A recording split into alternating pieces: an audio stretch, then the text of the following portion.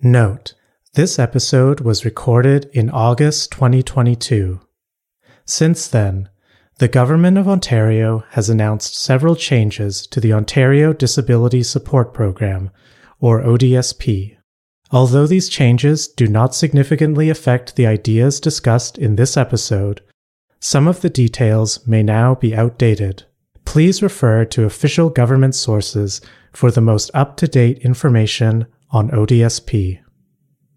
Please also note that the views expressed in this episode are those of the speakers and do not necessarily represent the positions or values of Community Living Ontario.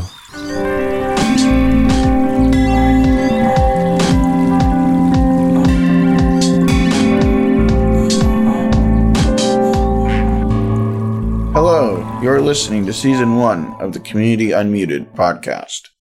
I'm your host, Nico Pupella, and today we're going to hear from Andrea Hatala.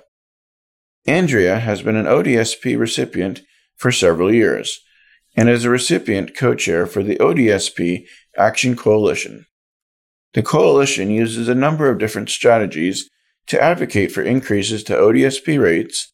These include political lobbying, organizing campaigns and rallies, and legal challenges. In my conversation with Andrea, we discussed potential changes coming to ODSP, the need for affordable housing, why clawbacks are unfair, and more. Enjoy the episode. Hi, Nico. How are you? I'm good, Andrea. Thank you for joining me today. No problem. So I wanted to actually start off a little differently than I did with my last one. I wanted to get a little bit of background from you as to how you're involved with the ODSP Coalition group, and then we can go from there. Okay. My name is Andrea Hatala, and I am the recipient or the client co-chair of the ODSP Action Coalition. And I have been an activist all of my life because, I've always been working on these issues. I started with the ODSP Action Coalition a few years ago, in 2010. I guess that's more than a few years ago, but, sort of worked my way up.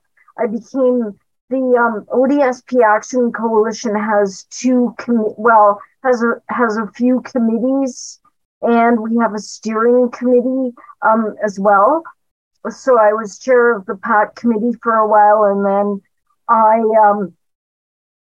became the recipient co-chair. So, as you know, people have been struggling month to month with their finances. Do you hope that there's going to be financial stability for people with the changes that are supposed to be coming to ODSP? Well, the changes that are coming to ODSP are just a little bit. It's 5%, and that will help a little bit, but we need a substantial raise in the rates in order for people to gain financial stability, because the 5% is only about $50, and that will help, but it won't. But financial stability is still a little ways away from that. And yeah, I do hope that people are able to get a better increase. And when Ford, puts out the budget, that there is more of an increase than 5%. But yeah. Because the average person that I know would receive around $1,100 or so, and that if you have rent that's say $1,800 or something or more, that's a lot of money that they've got to still fork out in addition to cover their rent. Yeah. See, and rent is that's one of the things that we're fighting for, is to increase the rent the money that you get per shelter more. Like that has to be at least tripled in order for people to be able to afford like an apartment here in Toronto. And I think in the other places, in Ontario, it's still like it's not that much cheaper to rent a place. So people have to have a higher, more of a shelter increase that almost has to be tripled in order just for people to get by. So if you were to say like the average right now that people would be getting is around say 11 or 1200, what would you think would be a realistic amount that they should be giving per person to help offset the rent cost, at least at the bare minimum? Well, the coalition, I mean, you need a good 1,500 to rent a place, and then the 500 for basic needs, I guess, which would be like 2,000 a month. I think that might be a start, right? You also have to afford food and to sort of have a life, So, but the coalition doesn't say that it should be a certain amount, but we have said like 2,000 a month would be the minimum, and they gave 2,000 a month for CERB, so that's that's a good starting place. So, as you and like we've talked about like rent and housing, I mean, people are looking for affordable housing, but I mean the fact that people are having to constantly watch how much they're spending does make it very difficult to find that affordable housing that they're seeking. Yeah, affordable housing is one thing. There's accessible housing.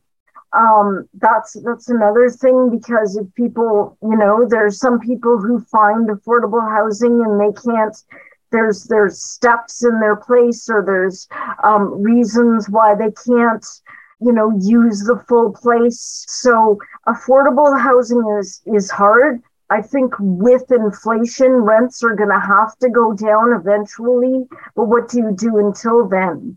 So it is hard. Yeah, it is hard. Rents are really, really high. Like there are a lot of people that can't find housing, and the lists that people are the lists to get housing, like TCH housing, Toronto community housing, are long. Sometimes you can wait 10 or 12 years to get a house or to get an apartment in one of those buildings. Basically like the rent geared to income, essentially. Yeah. Yeah, rent RGI housing. Yes. Yeah, I was on RGI waiting list for quite a while, and then I was able to get on to the Ontario Portable Housing Benefit Program, and it's been helpful. I wish more people were aware of that, because there's people that are on a waiting list with RGI, and then you have, say, regional housing benefits, which have limitations, but then again, so does the provincial one. Right. Yeah.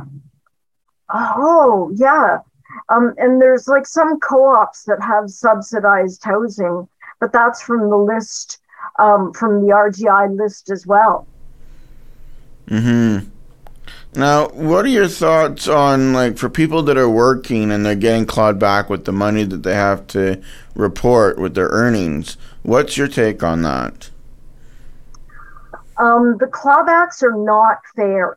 The clawbacks are just not fair, because people complain about, or people that work full-time and stuff complain about their taxes, but you get a $200 grace period, and then all the money above, or grace amount, and then all the money above $200 is clawed back at 50%, plus they have to pay taxes. I wish that they would stop like lessen the clawbacks or lower the clawbacks or just make it easy, like, because it would make it better. We are trying, the people that are working are trying to make a living. They may not be able to work full time, but they work part time and they're trying to make a living. But the clawbacks are taking away their money.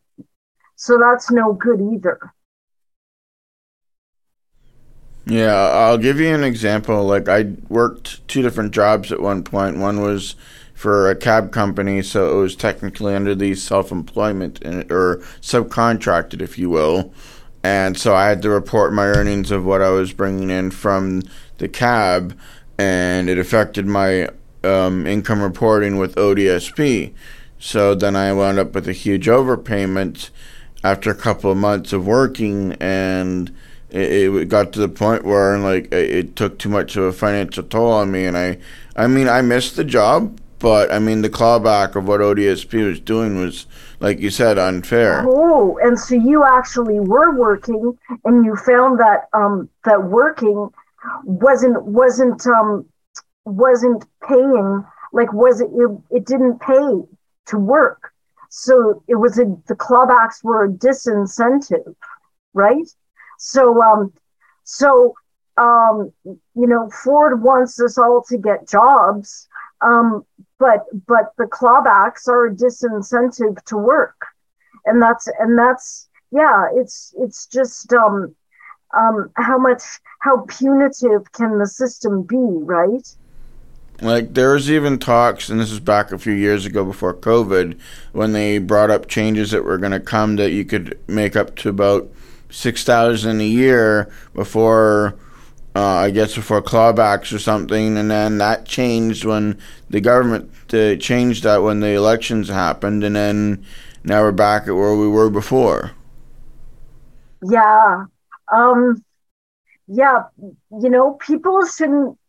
People shouldn't vote against their better interests. They shouldn't have voted for Ford.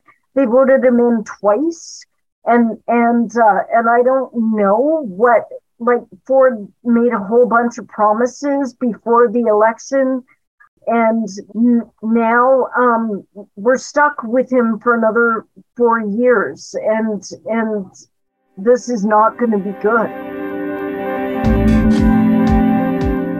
One other question that I wanted to ask, and like this has obviously been brought to my attention by a lot of people, is like, for say people who are on ODSP and they're in a relationship with someone, and then they want to move in together, and then they're deemed as a couple, their whole amount changes, and yet there's people that have been telling me that there's some that, like, I don't like the term cheating the system, but they're finding ways around it so that way they can still keep the money that they're getting separately by listing them as like a roommate as opposed to being as a couple.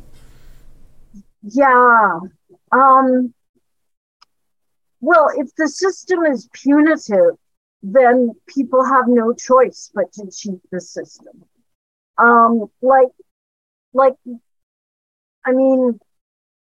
If you are a couple, you get like 1.5%. You don't get double ODSP. You don't get double the amount of ODSP.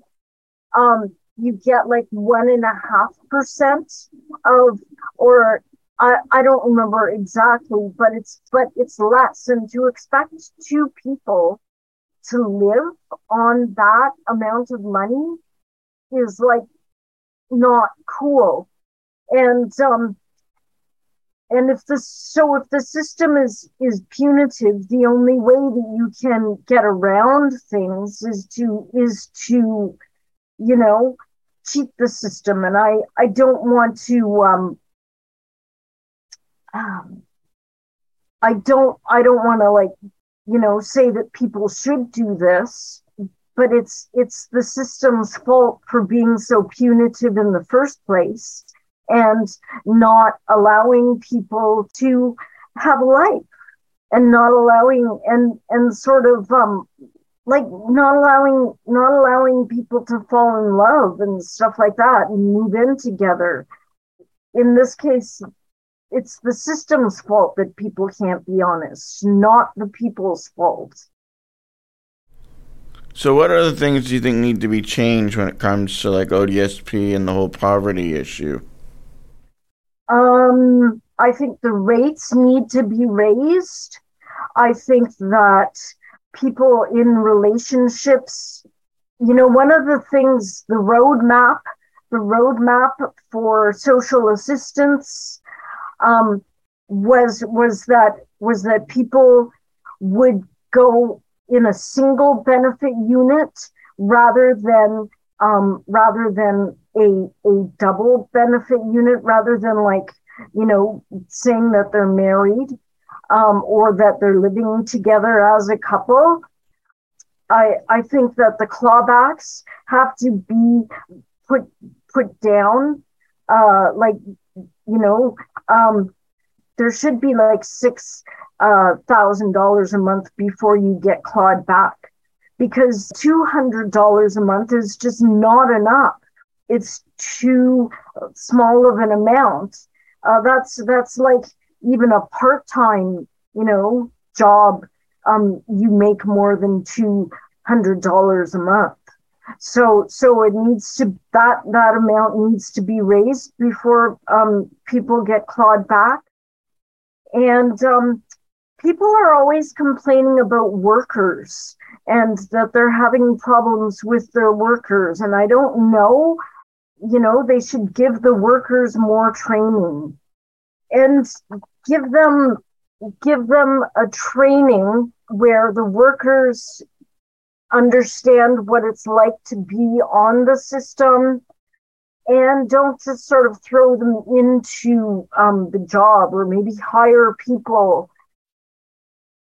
The people that are hired as workers don't have to have a background in community worker background, or they don't have to have any education, and so they don't understand what people are going through. But it's a lot to be an ODSP worker. I get that, because the workers have a heavy caseload, and they're trying to deal with a lot of phone calls and stuff like that. So maybe they should hire more workers and give them less of a caseload. Yeah, that raises a huge point, because, a lot of people are frustrated with the workers, and, as you said, they take on a lot of cases, and it takes them a while to get back to people, and, getting back to people is also important, too, because if people need answers, it's very difficult to get them if workers aren't returning phone calls, and then you have to go through, say, supervisors or managers just to get an answer. And then they also have staff workers that rotate a lot, and you never know who you're going to have sometimes, because they could go on vacation and you're stuck with, say, Joe Schmo. And then, say 2 weeks later, now it's this person. Yeah, I know. Yeah, I try to contact ODSP as little as possible, but some people who have to report their earnings or need wheelchair repairs or need other things, they have to contact their worker a lot more. And so the workers should, I don't know, it should be just less of a problem, rather than to get in touch with your worker, even if you have to, for some reason. So they should hire more workers and lower the amount of people that they have to talk to, and then they would retain workers for a longer time.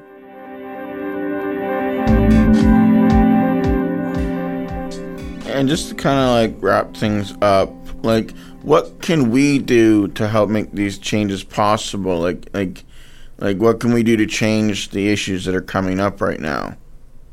Well, first of all, the ODSP Action Coalition is working on the rates. There's a lot of letters and petitions going around. If you want to sign a petition, that's good. The ODSP Action Coalition is also planning another rally on October 17th. So, the more people that come out to something like that, the more your voice is heard. We're planning the rally in front of Queen's Park. So, we're taking it right to their front lawn. There's town halls and petitions and other things like that. And if you live in smaller places, there were people that had, like, in smaller towns that had rallies on the same day that we did, to support us and to make the voices stronger. Whether you're from Toronto, if you're from Toronto and you go to the meal programs or places like that, suggest that people in the meal programs get a petition together or stuff like that. If you're in a smaller town, try to work with other people on ODSP and plan smaller rallies to support our rally. And so there's lots that people can do. There's groups in Hamilton as well as Toronto that are working on these issues. And if you Google stuff like that, you'll get a few responses. But you can join the ODSP Action Coalition list as well, and you will get our meetings.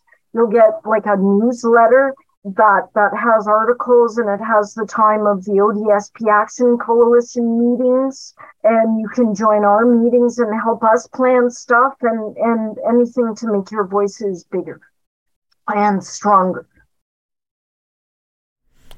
Well, I appreciate you meeting with me today to discuss these very important issues, and hopefully the government will start listening more, and that we'll see better changes coming, especially, like you said, the rates, and hopefully the clawbacks will be looked at as well at some point, so that more people can work without having that cut off. Yeah, I hope so. Yeah, I hope so, because it's a punitive system, and it's really hard to be on ODSP. People think that it's easy because you don't have to work, but they make more money. So it is hard to be on ODSP. It certainly is.